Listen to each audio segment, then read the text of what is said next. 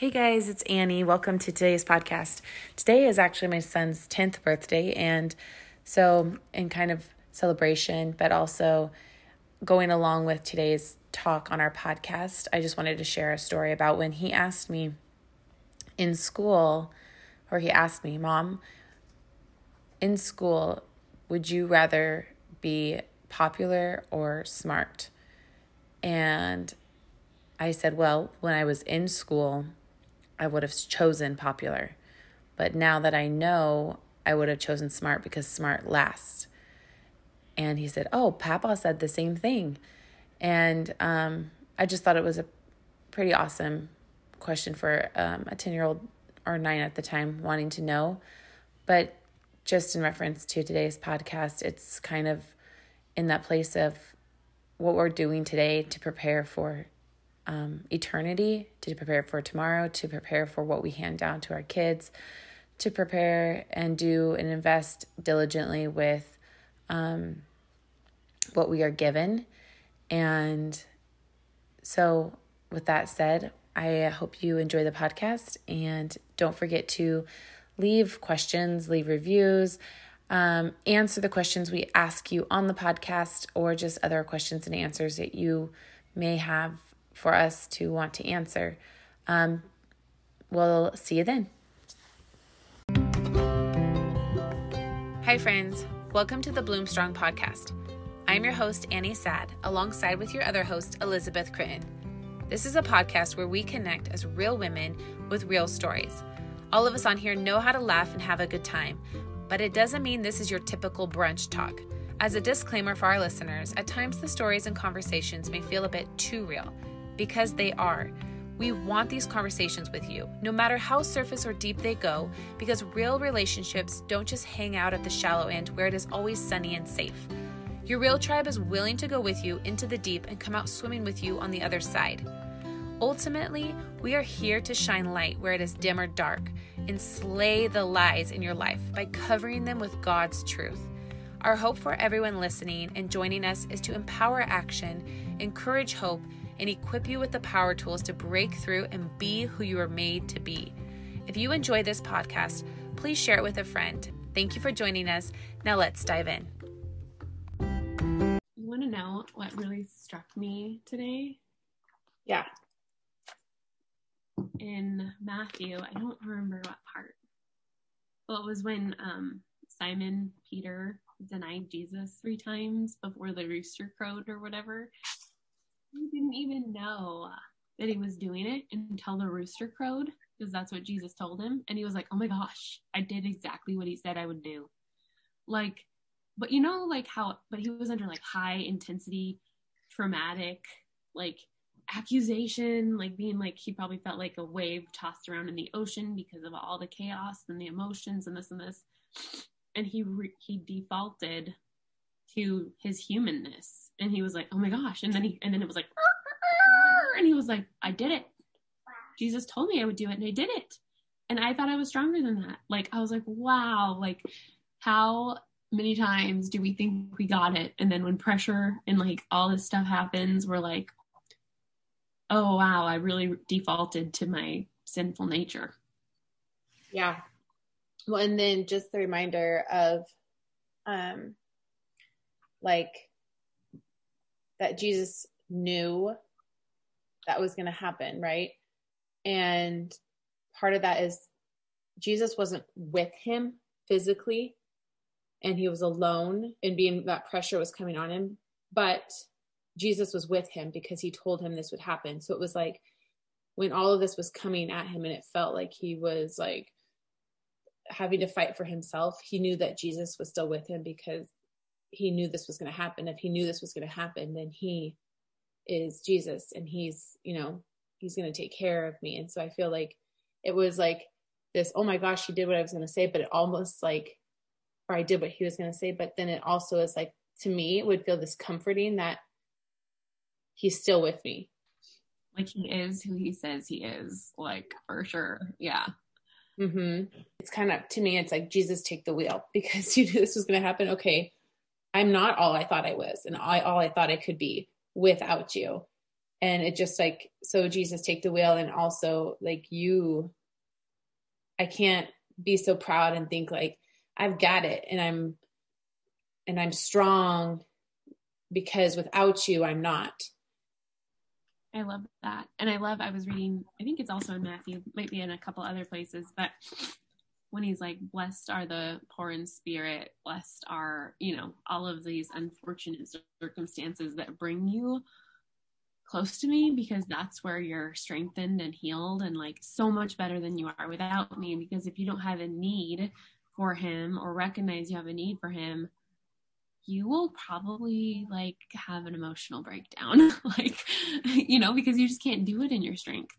And I think it's so funny when people are like, oh, they look at Christians like you and I who are like chasing after the Lord, right? Like we've had things happen to bring us to that place where we were poor in spirit and we were like, well, like I'm lost, like I can't do this all in my strength. And then they think like, oh, that's too much for me, like I couldn't be like that, that's weird. I'm gonna judge those people for being so like on fire for the Lord. But it's like, no, literally, like God would rather have us be hot or completely cold than lukewarm. And like, it's really hard to receive it as a blessing when you're in that really hard place, but to be able to be someone that's walked through it and through it and in it and through it there, and be able to be like on the other side being like, I know you might not see it right now, but like God is working, and this is like a huge blessing for your life, where he's going to take the dust and the pieces that have crumbled and just mold it into something that only he could do, and you couldn't even do without him, No, we were created to need and to rely on his strength. And I think if you can see it in the world, a lot of people are relying on the strength of another person to need God, to lean on him for his strength to be made perfect in our weakness. You can see it walking out our design, craving that, but it comes in an unhealthy way where we are leaning on someone else to be our strength, someone else to come in and do it for us, someone else to give us the money, someone else to give us the need. And we're not in it. So it's part of our design, but we're going at it to be met in an illegitimate way. When we get it met in the way that we were created to get it met through God, how he is our strength, it's such a fulfilling and peaceful and relaxed and freeing way versus trying to get it met through a person. And so it is a really beautiful thing, because it's how we were created, and he is what gives us what we need.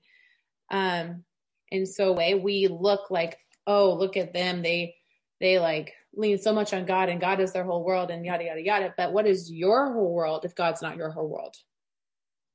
Oh, it's so good. I read Matthew this morning, so we're going to get a lot from there. And they talked about, there was 10 virgins awaiting the bridegroom, and there was 5 of them that were fun, and then 5 of them that were smart. And so the 5 that were fun had a little bit of oil and then something else. I don't remember. But the smart ones had like full oil in their lanterns. So they had light. And so what happened is that the fun ones waited and waited with the other smart ones. And eventually their light went out, and they're like, oh no, as I spent my money only partially on the oil that I needed in order to be able to see my Savior, I have to go to town. So the 5 had to go to town to get more oil. They weren't diligent with where they were investing.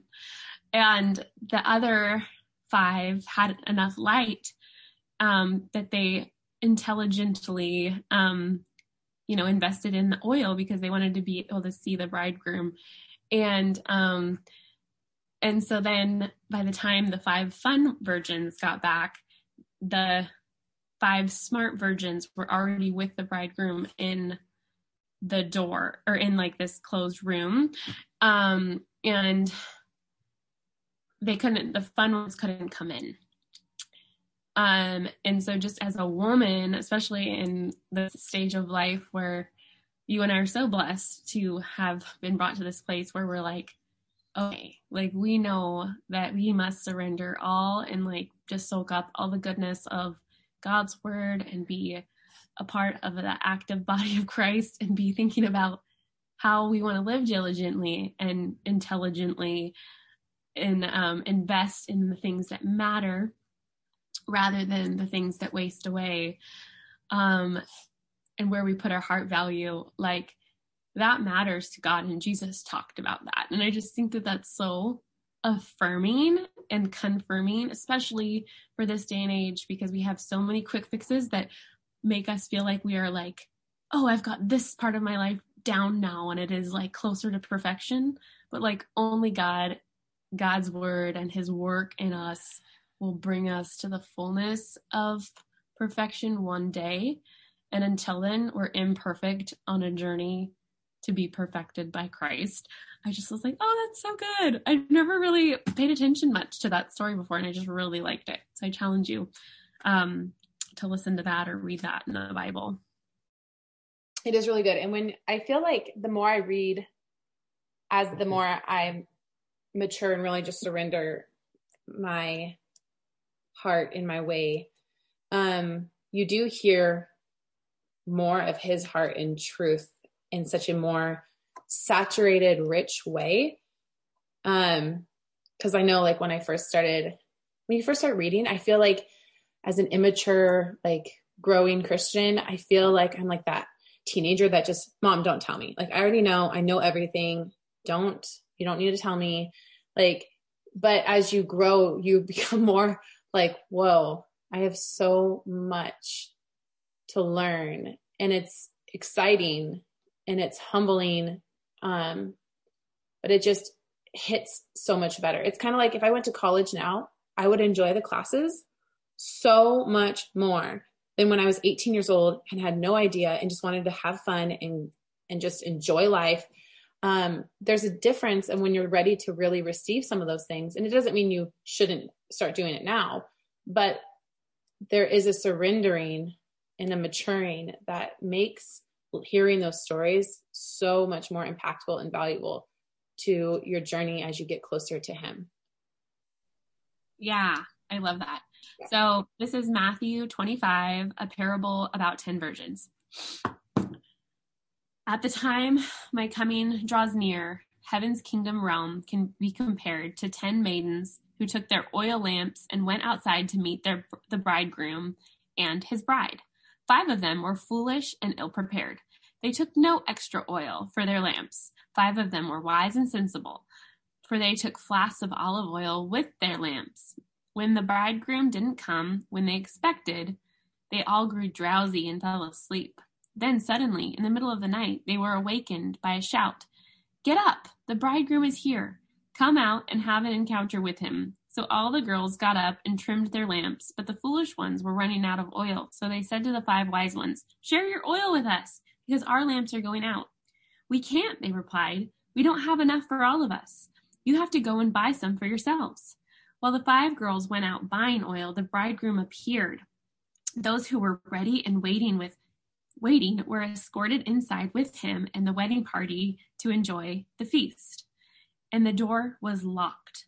Later, the 5 foolish girls came running up to the door and pleaded, "Lord, Lord, let us come in." But he called back, "Go away. Do I know you? I can assure you, I don't even know you." That is the reason you should always stay awake and be alert, because you don't know the day or the hour when the bridegroom will appear. That is really cool, because this is so silly. And I don't know, story to be continued in whatever God is doing in that, because yesterday I got in my car and I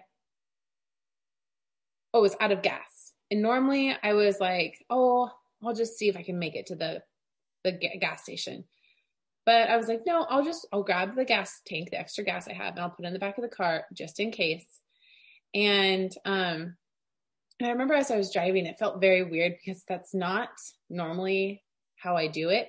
Like, I don't usually prepare myself in that way. And it felt very like something, like I said, it felt very like interesting. Like there's something deeper in this silly little like thought about preparation and how we prepare. And because I just was like, oh, it's not a big deal. Like if I doubt I'll run out of gas, but if I did, like all of the things that would unfold that I'd have to do, it's just very interesting. I feel like you speaking about this, there's something moving in this word of just preparation and awake and alert. It's crazy. Oh, it's so cool though to like see that confirmation move through the body of Christ. Like I think that's what is one way that God really wants to confirm us and speak to us a lot of times. And it could be like if I didn't have friends that were like pursuing a relationship with him and hearing from him and like openly sharing, it would be hard. Like it would be a little harder than it is. So a question for our listeners, I think, would be, what are you investing in now? And how does this, this passage, Matthew 25, the parable of about 10 virgins, speak to your heart? And just kind of praying over that and asking God what he wants you to take away from that in the season of your life.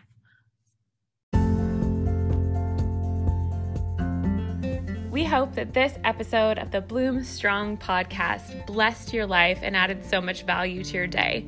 If you'd like to partner with us and support us, go to www.bloomstrongministries.org. You can find us on social media at Bloom Strong Ministries.